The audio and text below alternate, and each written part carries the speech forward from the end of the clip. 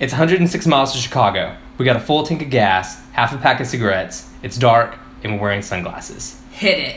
Welcome to Mac and Cheese Movies. I'm Scotty Coppage. In Our Lady of Blessed Acceleration, supposed to be live from Chicago, it's Shannon Coppage. We're on a mission from God.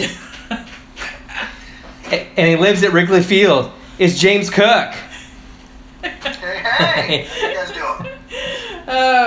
When your weekends I all should have started a thing from the movie. I'm sorry about that. when your weekends all spin up and Monday's coming down the pike, sometimes all you need is a little comfort to get you through to Monday. Mac and Cheese Movies, where we believe in comfort food and comfort movies.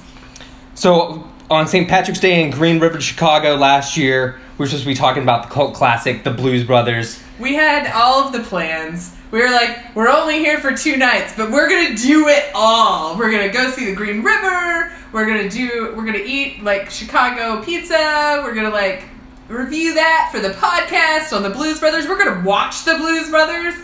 We got there and we're just doing all this, and we were like, I'm tired. We got 40 minutes into a movie like that first night after the flight and everything. And I was tired. And I was like, can we do this later? And here we are 15 months later. Yeah, so we're just going to pretend. Yeah, but it was cool. I'd never been to Chicago a few times. Never saw the Green River. That was cool. I don't know. We were like, our apartment was pretty close to the L, which was kind of amazing. We loved that. We loved just looking out the window and be like, oh, the L's going back. It's going back by again. It was romantic and magical. It was romantic and magical. But yeah, so that was the original idea. It's like, hey, we're going to Chicago. We should do a podcast on Chicago stuff. And it was like, Ferris Bueller, what about Blues Brothers? And it didn't happen because Shannon got tired. Mm-hmm.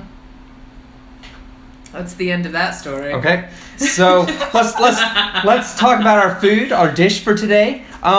James, what did you cook up for us or for the show? Eat.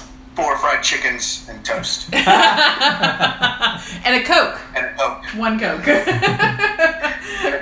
my favorite. You want anything to drink with that? No, ma'am. A Coke. The best. But yeah, I cooked some fried chicken, and I haven't done that in quite some time. And cast iron skillet. It was awesome. Nice. We put some hot, spicy stuff in there, though. I got from, I can't remember where we got it from, but I figured that was the way to make it Chicago style. I think so. Spice it up a little bit. So it was delicious, and I haven't had fried chicken in quite some time, so it was awesome. Oh. Chicago's a spicy town. I bet it was tasty. We did a cast iron skillet deep dish pizza. Shannon. We did a cast iron. I did it. So this is my third time making a Chicago style deep dish, and really like the last 2 months. I've been doing a lot of cooking, but I always forget something. I finally, I keep on trying to meld different things together because we found, a recipe on, Binging with Babish, and he's amazing, but I didn't like the crust. I did that, I messed it up the first time, and I was like, I'm gonna get it this second time. Then I didn't like it, but I liked the sauce, so I was like, yeah, I'm gonna do this other thing, and this, and then I forgot to put sausage in there. It was gonna be a sausage pizza. I had it all defrosted. I saw it in the sink. Yeah, because I asked Scotty, I was like, he's eating the pizza. I was like, it's good, right? He's like, yeah, it's good. And I was like, can you tell what it's missing? He's like, no. And I was like, let's talk about it later. So it's missing the sausage. Delish. But it was still really tasty. Chicago style pizzas are just thick. Super thick. Real thick. It's real thick. Real filling. Like you eat a piece and you can't. It's a pie. You're done for 3 hours. It's a pie. But it's I also use the cast iron skillet to make that. So you make the pizza dough and you have to let it rise just like any other kind of bread. Get it doubled in size. And then you grease up your cast iron skillet and kind of put it down in there. And then you have to let it rest a bit because it doesn't want to hang out at the sides, and so you let it rest a little bit and you do it again. And then you put all the stuff in there and it's basically just pounds of cheese. And then you cover it with, it feels like pounds of cheese. It's not really, but it's a lot of cheese. It's not really pounds of cheese. It's not really. It's adding pounds to my body, but it's not pounds of cheese. But then you cover it with your sauce, which I use the Binging with Babish sauce, which is just really my favorite. And then more cheese on top. So bake that sucker. But instead of the first step, which is you put your meat layer down, which I was using sausage, I just put cheese down. And then once it was in the oven, I noticed the sausage was sitting over there. And I went, well, that's not happening today. Your Homer Simpson dope. Yep, it's every time. The sausage went AWOL. It did. It's back in the fridge now. It did. But it was still tasty. It was really good. And it was to the point that I could actually get it out of the skillet. Because, like, the first time I was able to get it out of the skillet. You have to use, like, 2 kind of spatulas or something to, like... And then cut it. Like, I'm a really cool pizza cutting person. I don't know. You got the big one? You got the big chop? It's a little one. It's like a baby one. It's like 6 inches. It's like a baby one, so I have to use it twice across. It's not that cool. It's a good weapon if you were like a ninja, I think. It's not a good weapon if you're a ninja. What are you going to do, like throw it at them? No, it's not very long. No, it's like... it's kind of what ninjas enough where they got that throwing stars. And they've also got, like, it's not sharp on all the edges. It's only sharp on, like, one edge. Ninjas can make that work. Would you say we can use it? Ninjas, yeah. Ninjas. So let's talk about our film and first taste. When did you first see The Blues Brothers? And what's your relationship to it? Why is it a mac and cheese movie?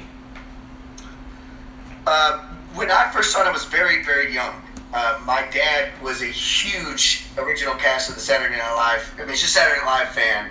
So any movie that they ever made, Stripes, any movie that any of them were involved in, Ghostbusters, all that, I always got to see them because my dad was a huge fan of John Belushi and Dan Aykroyd. So I saw it when I was very young. I wanted to be John Belushi when I was a kid. Little did I know he didn't make it till 33. But I wanted to be him so bad. I wanted to be both those dudes. I loved them. I thought they were the greatest band of all time when I was little. And as I got older, I realized they had the best band in the world. I believe Dan Aykroyd said they were like the number 3 band that he could ever assemble. Number 1 being James Brown's band, or Rhythm and Blues band, of course. Number 1 being James Brown band. Number 2 being Tina Turner's band. And then number 3 being his band. And as a musician, I kind of learned more about the band than I did anything else. I already knew everything about Saturday Night Live growing up and all those comedians. But as a musician, you realize that they, when they're going around trying to get the band together, that's actually supposed to have gone a lot longer, the original script. But when I was a kid, I remember, or actually when I grew up, I realized they'd assembled all these awesome musicians into one band, like the rhythm sections from Memphis, the horn sections from New York.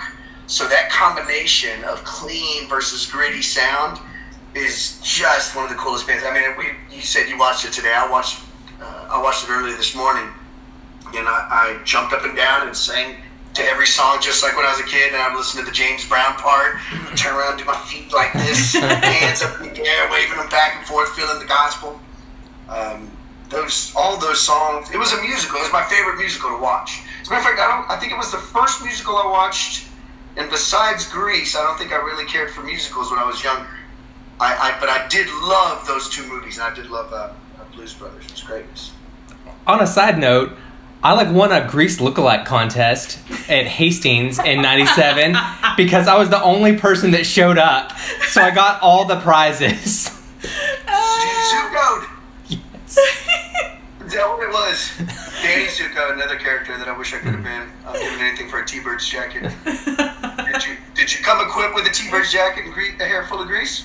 Hair full of grease. Probably my dad's members only jacket. Oh man, that's so good. I love that. Yeah, as a kid, I really loved that movie. It had, remember Aykroyd was Ray in Ghostbusters. Yeah. So I loved everything that Dan Aykroyd did. And he's a total badass in this movie. I mean, this is like when he was still pretty young and really could pull that off. Later on he's, the dad in My Girl. He just gets older and he's, I loved him in Sneakers and stuff, but it's this is when he's badass Dan Aykroyd is in that late 70s, early 80s era. Well, and I love how deadpan they are the entire time, Like, yeah. Which is weird for those two dudes. They're the most animate dudes on SNL. Remember that? They're the craziest, most animate couple to come out of SNL. And here they are in a movie with hardly any lines, never showing facial expressions. You never see their eyes until one scene at the end. That's what makes it funny. But if you look at Dan Aykroyd around that time, he was a badass. I mean, he was going around riding motorcycles, but he graduated from college. I think it was like psychology major. He was a smart dude who was just really badass, and he kind of wrote that into the character Elwood also. So like those characters are a little bit of a fantasy of who they were in real life. So I really love that also. Dan Aykroyd is definitely cooler than Ray. Than Ray Stans. Side note, Peter Venkman was originally supposed to be played by John Belushi. Yeah. Oh man, that would have been. And also, I think Eddie Murphy was supposed to play Winston. I think Eddie Murphy was supposed to play Winston. And imagine, if you will, because this is how the script originally went. Imagine Eddie Murphy getting slimed and saying, "I feel so funky." That would have been so much fun. The way Bill Murray did it, of course, but it would have just been a completely different movie with Eddie Murphy, and it would have just been that much more funny. So. In the Dan Aykroyd, he wrote the script for Ghostbusters. That script was like 300 pages, was going to cost like $200 million to make, so they had to really scale it down. The Blues Brothers script was like 325 pages, and the director had spent like 3 weeks cutting it down so that it can be like 2 hours and 10 minutes. Yeah, and he didn't know how to write a script in Blues Brothers, so he did like this free form kind of thing. And what's best is because in Dan Aykroyd fashion, he realized this is ridiculously big. It's like twice as long as any script. So he stapled it into like a Yellow Pages. Like he tore out Yellow Pages things. He put it into some Yellow Pages cover so that when they got the script, they would know it's as thick as a telephone book. Oh, man. Well, and we were listening. So yesterday, we've been doing some garden time during our COVID hangout, but. So we listen to podcasts. We've been listening to specifically the Staying In podcast with Emily and Camille. Camille. Yeah, I always say it wrong. But anyway, they have bonus episodes, and who was on that? Edgar Wright. He directed Hot Fuzz and Shaun of the Dead and Scott Pilgrim and So he was talking about the Blues Brothers, and it was like, what? We're doing this tomorrow. But he's talking about how how they about their deadpan and how it was not a hit at all, but it was like they got all of that money because Animal House had just happened, and it's just the studios just wanted to give them everything. They were like, what, you want to do that? Oh yeah, that seems fine. Take all of our money. They think they went 10 million. I did a little research. They went 10 million over budget for the car scenes alone. Yeah. And of course, I rewatched all those car scenes. When you watch that, you recognize there's no CGI. Every car that piles up on top of each other, there is a dude inside that car. It's the scariest thing to watch when you notice it. I don't know if the car scene at the end when they're going really fast, they had filmed that twice. The first time, it looked like John Landis realized, well, it looks fake. It looks like we sped it up because they were actually going that fast. So and I rewatched it this morning. He had to get extras to walk across so that you could see that it was real time. But the scariest thing is, if you watch it, there are cyclists. People on bicycles. I don't know how you're able to make a quick move when a car's coming at you over 100 miles per hour on a bike. And somehow they pulled it off with no deaths, but there was on the edge of the street screaming at other people, "Don't come down this road. There will be cars flying at 100 miles per hour." Wow. And how they got permission to do that is the craziest thing in the world, because there was people that called in and reported high-speed chases around town. It caused so much mischief. Imagine that. The craziest two dudes from Saturday Night Live terrorized Chicago for a few months. And and just messed that town up. I loved it. What I read is that John Belushi is so beloved in Chicago that he would like hail cop cars and they'd be like, "Yeah, Belushi, get in!" And like just like everywhere he went, people just loved him. They loved him like crazy. There was a moment in the film. I personally think, after reading about this, there should be a movie based on the making of this movie, because there's one moment where Dan Aykroyd for years called John Belushi America's Guest, and he came up with this when they couldn't get him to come to set. They couldn't find him, so they go look at the neighborhood near the studios, and there's a light on, and the guy goes, "You looking for John Belushi?" Apparently it came in asking for a sandwich and some milk, and then passed out on the dude's couch. And that had happened a few times to Dan Aykroyd. John Belushi had pulled that on Dan Aykroyd so much. There's actually a skit, I remember the skit, of the worst guest or some I can't remember the name of the sketch, but it's like the worst guest, and it was basically what John Belushi did every night: get messed up on drugs and go hang out with people and annoy them. And get them to make him a sandwich and pass out on their couch. That's how, I think on the set, there was Carrie Fisher and Dan Aykroyd got together. Yeah. And if I'm jumping around, I'm very sorry. No, it's great. It's great. John Belushi wanted Dan Aykroyd to hook up with Carrie Fisher. So he invited them over, and they were going to party, and then John Belushi passed out. So they were alone together, but only because John Belushi had passed out. They'd had no chaperone because of his... Yeah, well, I'd read so many books on John Belushi, Wired, and he also plays a big part in the SNL books. And they talk a lot about his addiction, so I already knew a lot about his addiction, but to find out that it was really at a horrible point, this is when it really was at its worst, that in the movie they'd actually put aside some of the budget for his cocaine use. Jesus. Like they put money aside and said, "Well, this will be for cocaine," but John did the most of the cocaine. So. Wow. I've got that in my notes too about the cocaine. Yeah. And about America's Guest. I've got that right here. Yeah. There's a heart-to-heart with John Landis that I heard him talking about. So to me, this is if you were to make a movie or about the movie, that would be a good pinnacle point where John Landis and him had to have it out, because John Belushi for years, it was the saddest story in the world with John Belushi, but he just really did drugs for so many years that you're seeing the end result of that in 1980 with that movie. It's sad to watch a little bit when you know what's going on behind the scenes, but he was a beast. Yeah. For sure. Scotty's like, what do I have left? I have a bunch of stuff. He has so much stuff. That's part of this thing that of the entire movie, because these are dudes that I ended up loving and not knowing what bands they'd been in the past, like Steve Cropper, Donald Duck Dunn, what's his name? Willie Two Big Hall.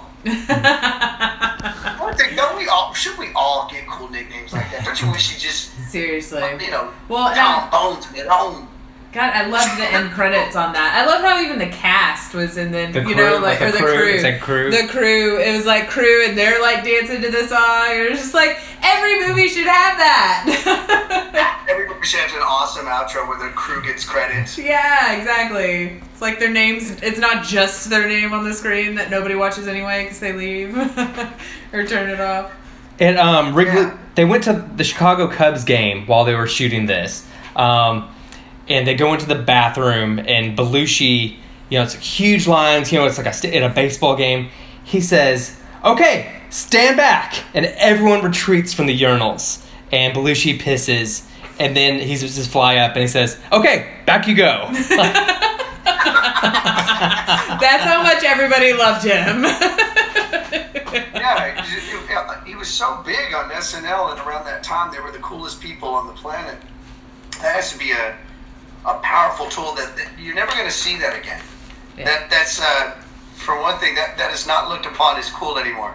Definitely. That is definitely, there's other ways to look at it. But back then, everybody loved that guy. And he was a cool dude. It was just, it And he was a cool dude that was involved in cool things. Mm-hmm. That was the main thing. He was in National Lampoons. Then he was in, he did SNL. Then he went to do movies for National Lampoon. And that really solidified who he was. But that dude as a whole is just incredible. I've always been a John Belushi fan. I love his work. He's a great actor, funny dude. Cool eyebrows. The eyebrows when he took off his glasses, to kind of butter up Carrie Fisher, is amazing. Well, and he's also got all that, like, mud on his face and everything, so he's completely just filthy, but he takes that off, and that's the only clean part of his face is his eyes and his eyebrows, and they're so expressive. I mean, there's something about a person with great eyebrows, you're just like, I don't even care about the rest of your face, like, what are your eyebrows like?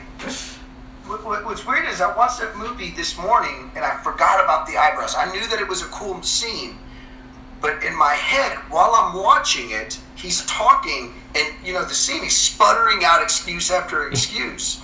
So in my head, I'm like, dude, this dude is coked out of his mind right now. But then when he takes his glasses off, he looks completely normal and relaxed and everything stops. From the entire chaos of the movie, I don't think you realize that one moment is the most peaceful part of the entire movie, and then it goes right back into 123 cars piling up on each other. So, but that is a cool scene. Very, very cool scene. Plus, Carrie Fisher is adorable. She was, and I just loved how many different ways she was coming up with to, like, kill him, like, we've got flamethrowers, we've got bombs, we've got, and can we just talk about the scene where she, like, blows up their building, and they've just got bricks all over them, and they're just, like, dusting themselves off, going about their day. Yeah. Gotta go to work. Gotta go to work. This seems fine. Curl up and die. You know what that is? That's the name of the salon she works at. Oh yeah. Curl up. That's great. That's great. That joke in the entire movie that many people did not get is that joke right there. Curl up and die. Oh, that is hilarious. She's even wearing a shirt. If you notice, her shirt says "Curl Up and Die" on it. She's doing her nails. She's like doing her nails, and she's got book after book of all these insane weapons in order to kill Jake Elwood. As she That's a really does her nails. Too. Oh my god. Yeah, it was amazing. When this movie came out, the owners, the exhibitors, they said this is a black movie and white people won't see it, and most of the like prime like theaters wouldn't book it. But then like black people and white people saw this movie, and it ended up making $115 million in, was it 1980, 1982? I mean, which is a nice haul, which is a huge hit. Yeah, Dan Aykroyd thinks that it would have done better in the beginning had it not been for people banning it. Like, it was banned from some places. Some owners were saying, I don't remember, there was two excuses they would give, okay? Mm-hmm. But basically what they were saying was they didn't want an all-black movie. Because they just looked at it and just like, this is an all-black movie. And movies that were coming out around that time, they just thought it was one of those movies. So they just said, no, I'm not going to watch that movie. And I was talking to my dad about it because I immediately read that. And I had to find out, like, where did you watch it at? And he said, they didn't ban it over here, man, because I watched it right there at the mall. So he would have noticed. He said, I would have noticed if they would have banned it, because I would have gone crazy if they would have banned it. And of all the things this town bans, I would have been real mad about that one. Right. So they played it here, but there were some places in Oklahoma, some places in Texas, a lot of places in the South that wouldn't play it. I also think we were saying something about the music. I always think it's funny that they didn't want to use some of those artists. The studios didn't. Yeah. I don't know if you'd read that. Yeah, also. yeah. And I'm sorry again if I'm jumping around. No. I thought that was the funniest thing because we watch that movie now. And we look at it as a moment in time where collectively the giants of R&B got together and really well. To this day, that's one of my favorite Ray Charles songs. To this day, that's one of my favorite Aretha Franklin songs. James Brown, that song, I want to show you. That song gets me jumping still, and I've heard this song about 1 million times. To know that the studio wanted, what was it, Rolls Royce? instead of Aretha Franklin, they didn't want Aretha Franklin. They said, we got this new band from the movie Car Wash, and we'd love to have that band. They were like, dude, are you joking? Nobody knows that band. And no one still knows that band. Yeah. Sorry, Rolls Royce, but it was Aretha freaking Franklin. I mean, it's a timeless movie now as a result. Yeah. If you have the band from Car Wash or Duran Duran or whoever, this movie doesn't age well. Well, I'm sure that was part of their reasoning, was they were like, if they see him in this movie and they like it, then they'll go back and watch Car Wash or whatever.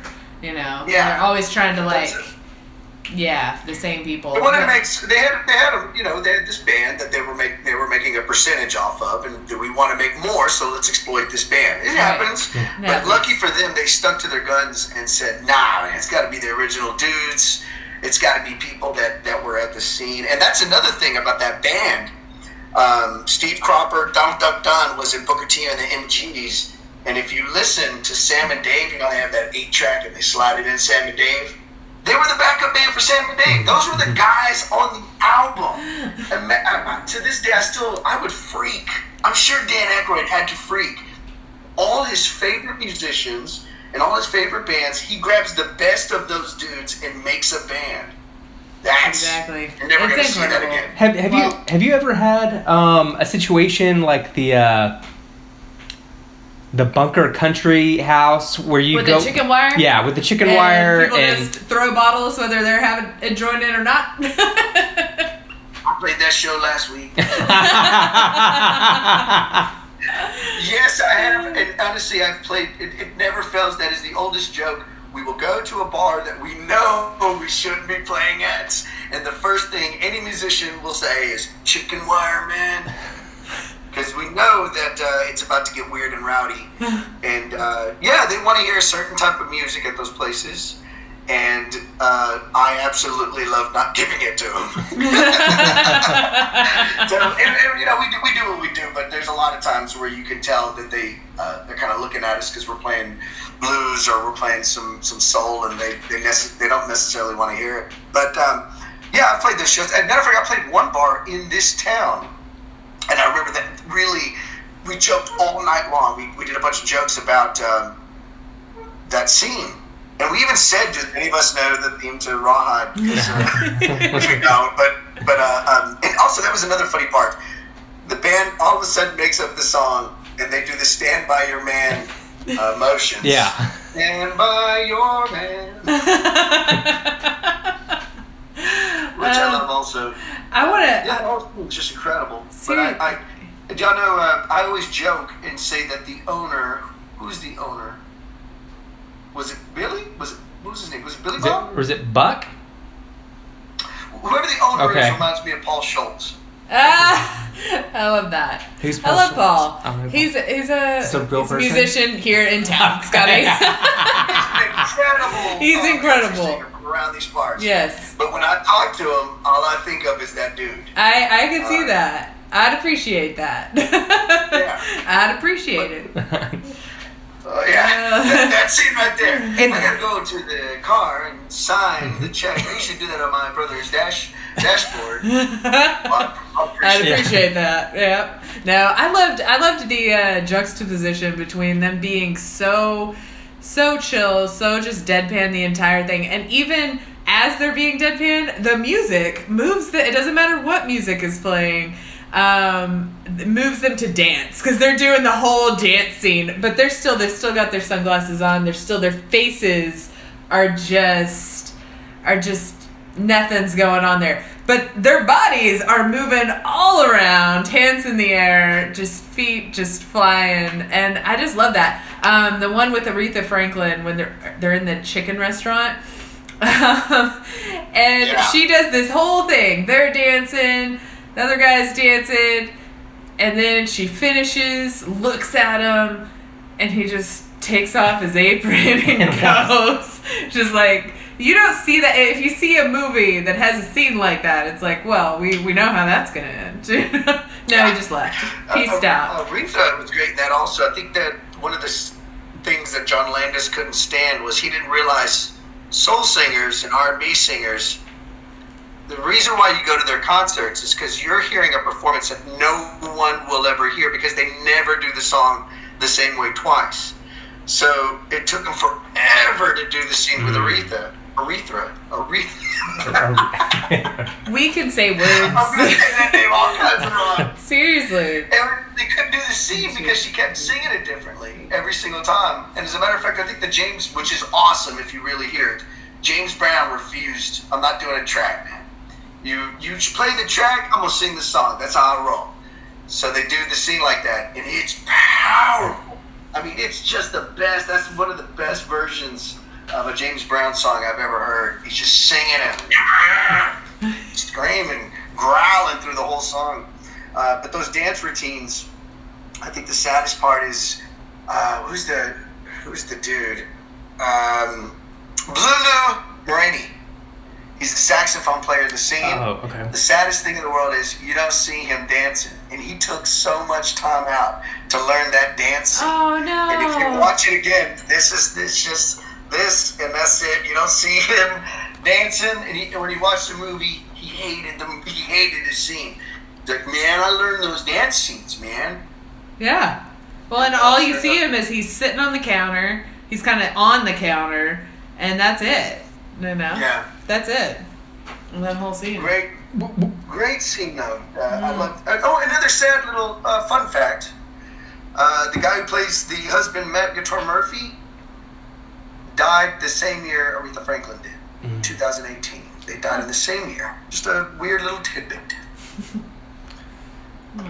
And we've also, when I saw this movie probably in the 90s, up until a few years ago, Nazis being around and doing stuff, it felt like, oh, that's something we'll never have to deal with. And now there's new Nazis there's now. There's Nazis again. Speaking of John Mulaney, and now there's Nazis again. I think we should call them like they are in the movie. And if you notice this, American Socialist White People Party, also known as the ASWPP, also known as Asswipe. They literally, that's another thing about this movie. Dan Aykroyd was so ahead of his time, I think.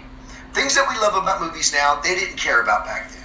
Like the car, let's face it, has superpowers, right? It flips, it does all these weird things, and it's still running somehow. He explained, and he fought John Landis on this scene, and they ended up cutting it out. But there's a scene where they drive the car underneath, and there's like this, like magnets or whatever, in order to explain why the car has superpowers. Okay, so Dan Aykroyd, and he was like, well, we gotta explain why it has superpowers. And John Landis is like, no, we don't, dude. It has superpowers because I say it has superpowers. Nowadays, we would demand the origin story of the car. The car just has special, we can't just do that. He also liked Easter eggs. He put tons of them in the movie. But at that time, they weren't really doing that many. They weren't doing anything like that. So he started playing around with that idea. What Easter eggs are in there? Well, one of them is, so I can have some of these down. Before the good old boys drive into the river, it passes by a building that says Mr. Bill's Barbecue. And Mr. Bill's Barbecue is from a Saturday Night Live skit. The Bluesmobile's license plate is BDR529. That's a reference to Dan Aykroyd's motorcycle club. The Black Diamond Riders, their clubhouse was 529. And the scene where the band appears, and it's the funny one. You know when they're in the sauna? Yes, and the whole band is in there. And the whole band is in there. You see him file out. The cool thing about it is, that is a kind of a shout out to the 1973 Blood, Sweat, and Tears album, No Sweat. The band is in a sauna, the same pose, and Lou Marini and Tom Malone from the Blues Brothers were actually in Blood, Sweat, and Tears. So all these references to all these other bands, they kept doing it about the movie. They thought there was a lot of thought into this movie. It seems like it's just a drug-fueled, crazy, insane movie, but Dan Aykroyd was not like that. He was very much a straightforward, very smart writer. I really enjoy his writing. And Steven Spielberg's in this. Yeah. Does the receipt. Here's your receipt, sir. And all the guns. He's eating a sandwich. John Landis is in it, too. Where's John Landis in it? He's in the cop car when it flips in the mall. He's the one that's flying in the mustache. They took days. I watched a behind the scenes kind of flick on it, and one of my favorite scenes is they're looking at the mall that they've destroyed. I mean, it's bad. And he's just looking around, and he's on the phone with, I guess, the producers, going like, yeah, it's going to go over budget a little bit. Yeah, you remember that story you told us don't touch and don't wreck into? Well, we wrecked into that. It's basically, they just messed everything up in that movie on those scenes, but I love those. When I was... Go back to the Illinois Nazis, I think we should, if we just call Yeah, I hate Illinois Nazis. We wouldn't have this problem. Yeah, you know, like, oh, you're an asswipe? Oh, yeah, that's sad for you. Be like, well, I don't want to be an asswipe. When I was 14 and super ballsy, I was in San Diego, and I saw some dude I thought was John Landis, like, at a hotel, like, restaurant. And he's, like, in a meeting with some dudes, and I was like, excuse me, are you, just to interrupt everything, are you John Landis? It wasn't, but, like, I like the fact that I was like, I don't care if I'm interrupting this dude's lunch. I'm going to ask this dude if he's John Landis. Yeah, no, I take the chance. Yeah, exactly. He's not going to remember you. I'm telling you a completely different story right now. Right now, you would be saying, I'm pretty sure I met John Landis at a place once. Yeah. Exactly. You should change it. Totally different. Nobody's going to know. Remember that time I met John Landis? Sure that you met a complete stranger. Yeah. Exactly. It could have been. He could have just said, no, I'm not. Yeah, because he wanted to get his $1 million deal. Wanted to get his lunch in. Yeah. Wanted to get his lunch in. And he wasn't going to have some snot-nosed kid ruining it. No, I'm not John Landis. Henry Gibson, as the leader of the Illinois Nazis, is one of the funniest things in the world to look back on, because he became my favorite in The Burbs. I don't know. It's Klopak. Yeah, yes. It's Henry Gibson, right? Yeah, he's so good in that. Mm-hmm. I loved him in that movie. He's so freaky. And I'd already seen the Blues Brothers, but I forgot that was him. So then I went back, watched the Blues Brothers for whatever, I don't know, 520th time. And I watched it again, and I was like, oh, it's him! Oh, this movie's even cooler. Mm-hmm. He's so creepy. He's such a creepy, fun, weird character that popped up in movies around that time. But to have him be in charge of the Illinois Nazis. And he painting that eagle? The eagle. And then he's painting an eagle. And then he just puts his little paintbrush down and is like, well, let's go. Let's go. Or when their car is falling from the sky and his subordinate looks at him and he goes, I've always loved you. And his look on his face, and then they just like crash through the street. That's another scene that people don't realize. It's a real car flying through the air. They had to get permission to do that scene. As a matter of fact, I think they had to do a test run and show them that they could get that scene right before they dropped a car in Chicago.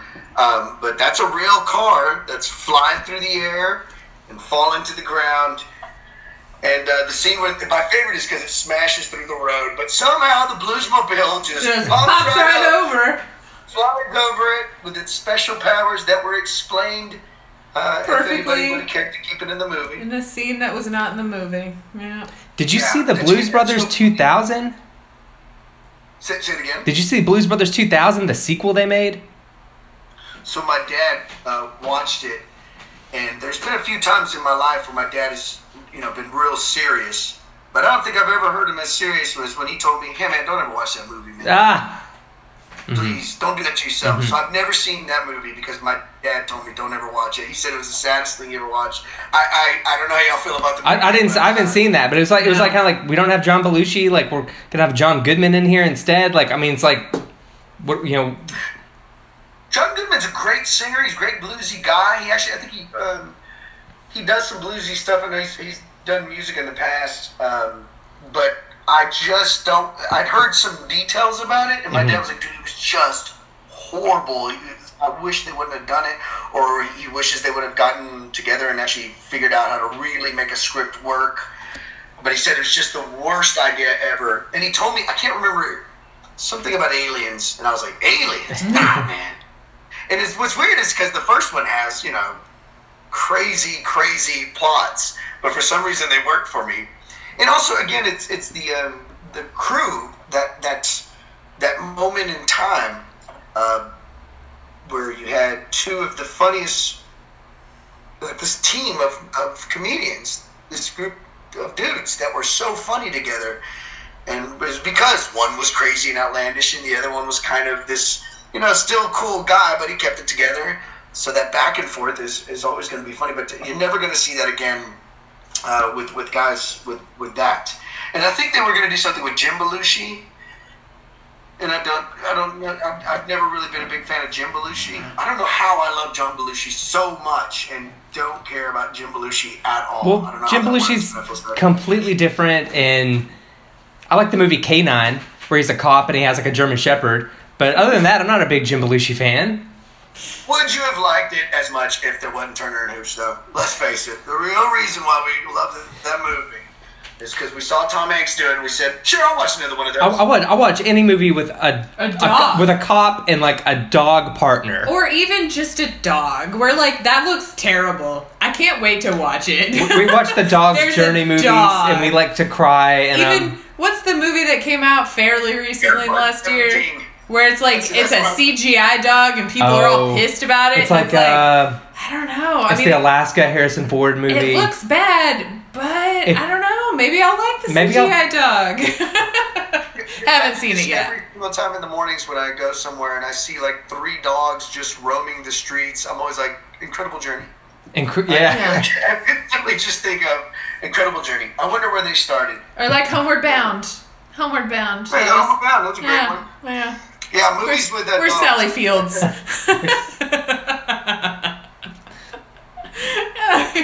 I wonder if our dog sounds like Michael J. Fox. I think probably, she is a girl, but, she could still sound like Michael J. Fox. Why are we going to force a gender on her, she can be whoever she wants to be. Do you have anything, the doggy bag, what's your takeaway from the film? What's the legacy? The legacy... The legacy for me for this movie was... I don't know. I probably should have thought that one a little bit more. What I spent most of the time was the question that you'd asked me on the remake. And that was the one that I kept looking at over and over. Oh, on the remix? What's it called? On the remix? Oh, yeah, you didn't ask it. Like who else could have done this? Who else could have done this at that time? I don't know. But at this time, I went back and forth on this forever. I was looking through, just actors who can sing. And I couldn't find anything. Except for Jack Black. I was like, Jack Black could do it, but Jack Black, again, would have to play deadpan. He'd have to be not Jack Black for an entire movie.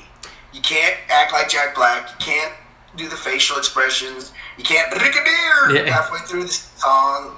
You gotta, and I know he can do it. The reason why I know he can do it is because of High Fidelity. Mm-hmm. He sings Al Green at the end of the movie. And that was the first time I ever saw Jack Black. And I remember thinking, who is this dude that can sing that good and is that funny? And he does have the eyebrows, so. He can do the eyebrows. Mm-hmm. But I think the problem is that you're not getting who would be his partner. Instantly you think of KG from Tenacious D. But who would be his partner? Because you would need someone that works so well with Jack Black that you already kind of knew worked well with Jack Black. He'd have to be tall. He'd have to be able to do a bass voice. I thought... What's his name? Andy Bernard from The Office. Ed Helms? Oh, yeah. Ed Helms. I thought Ed Helms had the just right amount of nerd, but he couldn't pull off cool. Mm-mm. Dan Aykroyd could pull off cool back then. And you're right, that is a weird movie because, the next movie you see him as Ray in Ghostbusters, and it's like, this isn't the same dude who was cool with shades and he played harmonica. So, and even stuff like Spies Like Us. He's funny in that, but he's not he's not the cool character. Like Chevy Chase is the cool character in Spies Like Us. Yeah, he decided to be that straight man for every movie after that, and I think because he knew it worked better for him. Trading Places, he was the straight man in that one as well. But I don't know. But then again, you'd have to get the band. You'd have to have somebody. You'd have to have 2 people that were so cool. Because at first I was like.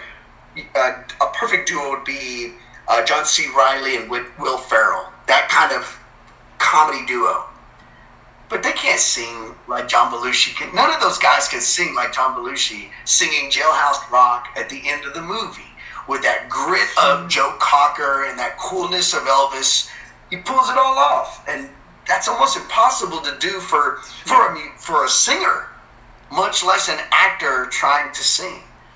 Then you'd have to assemble one of the greatest soul bands of all time, who played in those original soul bands. There's so much equation like that happened into that one moment in time. But I think the legacy is you can't ever see anybody wearing a black fedora, black tie, and black shades without thinking he looks like somebody from the Blues Brothers. Oh, yeah. That's a look forever from now. Yeah. You know, they actually took the clothes from a scene on Saturday Night Live to create that. It was some scene where they were acting like Secret Service, and for Chevy Chase, and they ended up just using it and putting on fedoras and then going outside and singing. It's so interesting how like these kind of cult classic movies, sometimes it's like, oh, well, we've got this. You know, obviously that wasn't the case in this movie. It was only the case in The Wardrobe because of the characters that on SNL. But, you know, like Little Shop of Horrors, you know, they're just, oh, we've got all this stuff and let's write something real quick and do it. But That's just awesome. Things come together. Yeah. And I think you're right. I think we're not going to see something like this again with like the huge budget and then like, you know, with these kind of masterminds and just kind of how loose and kind of crazy like that whole scene was back then. Plus like someone like a supernova like Belushi, like. Well, and you've also got a movie it's not on a regular plan, you know, like, oh, well, we know that these movies do well in the box office. Like this movie with this budget, it's going to make a profit. You know, like they had no idea what was going on with some of these movies that were doing astronomically well. So they were like, we can do something crazy too. Yeah, let's do it. You know, crazy. That's working right now. Yeah, you wouldn't really see that so much anymore. I think that another thing about its legacy is when it comes to that moment in American music history, to be able to grab those greats and put them in a movie and really highlight that sound and be able to, I mean, the band spent weeks listening song after song after song after song and finding the perfect songs for these movies. They took real time to realize how much emotion does this pick up? Will it pick up here? Is that slowing it down? Do you know, that's the hell I go through when I'm trying to create a set list. I can't even imagine trying to make a blockbuster movie.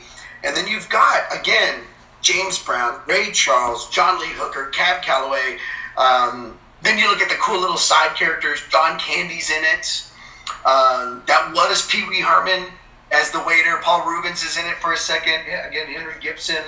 All those cool little side. I mean, you could get some cameos. You could get some fun stuff, but for the time that it was, it really cannot be remade. That's one of the movies that I am somebody who loves a good remake. I know a lot of people don't like it, but to me, a remake means my kids can enjoy the remake, and then I get to say, man, check out the original. And a lot of times my kids will like the original. Sometimes even I'm like, dude, I can't believe I like the original. So I understand, but I think that just highlights what you're saying about it's the right time, the right moment, the right group of characters. I mean, that's for you as a viewer as well. You know, you have to think about what was surrounding you at that time. What were the things that were going on? Who was cool? All of these things, and it being completely different 30 years down the line, you know. Yeah, because I didn't know who James Brown was. I knew who he was. I knew, like, I Feel Good and stuff like that, but I didn't know what he looked like. I didn't know. And when I was a kid, my dad would make me watch this. And, my dad made me listen to Sam and Dave anyways, you know, so I already knew a lot of that stuff. But when it came to seeing these people, especially Ray Charles, my band, I was in a band, I was doing James Cook and the Audacity. I was playing piano for that band. And my number one goal was to play Shake a Tail Feather. Like, as soon as I started playing, I was like, I'm going to learn it. And it took me forever. The day I learned that song, we recorded it. And one of the coolest things happened. I did a show a few weeks before that with Josh Weathers. You heard of Josh Weathers? Mm-hmm. Yeah. I played a show with him, And I had just happened to buy the brand new album, or the album Blues Brothers, and I played after our show in the alley, and his horn section picks up their horns and starts playing all the tunes to that stuff. Oh. So it was amazing. It was a really cool moment. And then so whenever we actually played it live, I sent that to Josh Weathers, and he was tickled about that. It was pretty cool. I love that. Yeah. What about you, Scotty? What's your takeaway? I think my Jacob Doggy Dag is how this will probably never happen again. You know what? And it's not a freaking comic book movie or a Star Wars or anything. I mean, it's like it's hard to get something like this made now. Could you think of anybody else that would fit into those roles? So we're kind of going back and forth. Can't really think of anybody. Yeah. Because the music was such an integral part of it, and you don't really have that many actors that could do that, or that many musicians that could do the acting bit. But yeah. The musician acting was funny. Go watch it again with Donald Duck Dunn. They took a lot. They had a lot of fun with him saying a bunch of things that nobody understands. Yeah, I think mine is, you can pull off anything with confidence. These guys had tons of confidence, even with the entire police force they're just chilling in the elevator for about an hour. It feels like they're in that elevator, waiting for that guy to get back from his 5-minute break, just cool as cucumbers. Cool as cucumbers. Confidence can get you through anything. Perfect. I love it. All right. Well, we certainly hope you all enjoy the show. And remember, people, no matter who you are and what you do to live, thrive, and survive, there'll still be some things that make us all the same. You, me, them, everybody. Everybody. Our Lady of Blessed Acceleration, don't fail me now. Good night. All right, James. We've really enjoyed having you on. Thanks for being here. Thank you so much for letting me do this. This is a blast. I know that I stuttered incoherent babble because I was drinking a shitload of coffee while we were doing that. So I want to thank y'all for bearing with me while I try to get through those moments. Absolutely. Well, for everybody else out there, if you enjoyed the show, we'd really appreciate it if you would give us a rating on iTunes or wherever you get your podcasts. Follow us on Twitter at Mac and Cheese Movies, or, just live your life. And on that note, Illinois Nazis. I hate Illinois Nazis.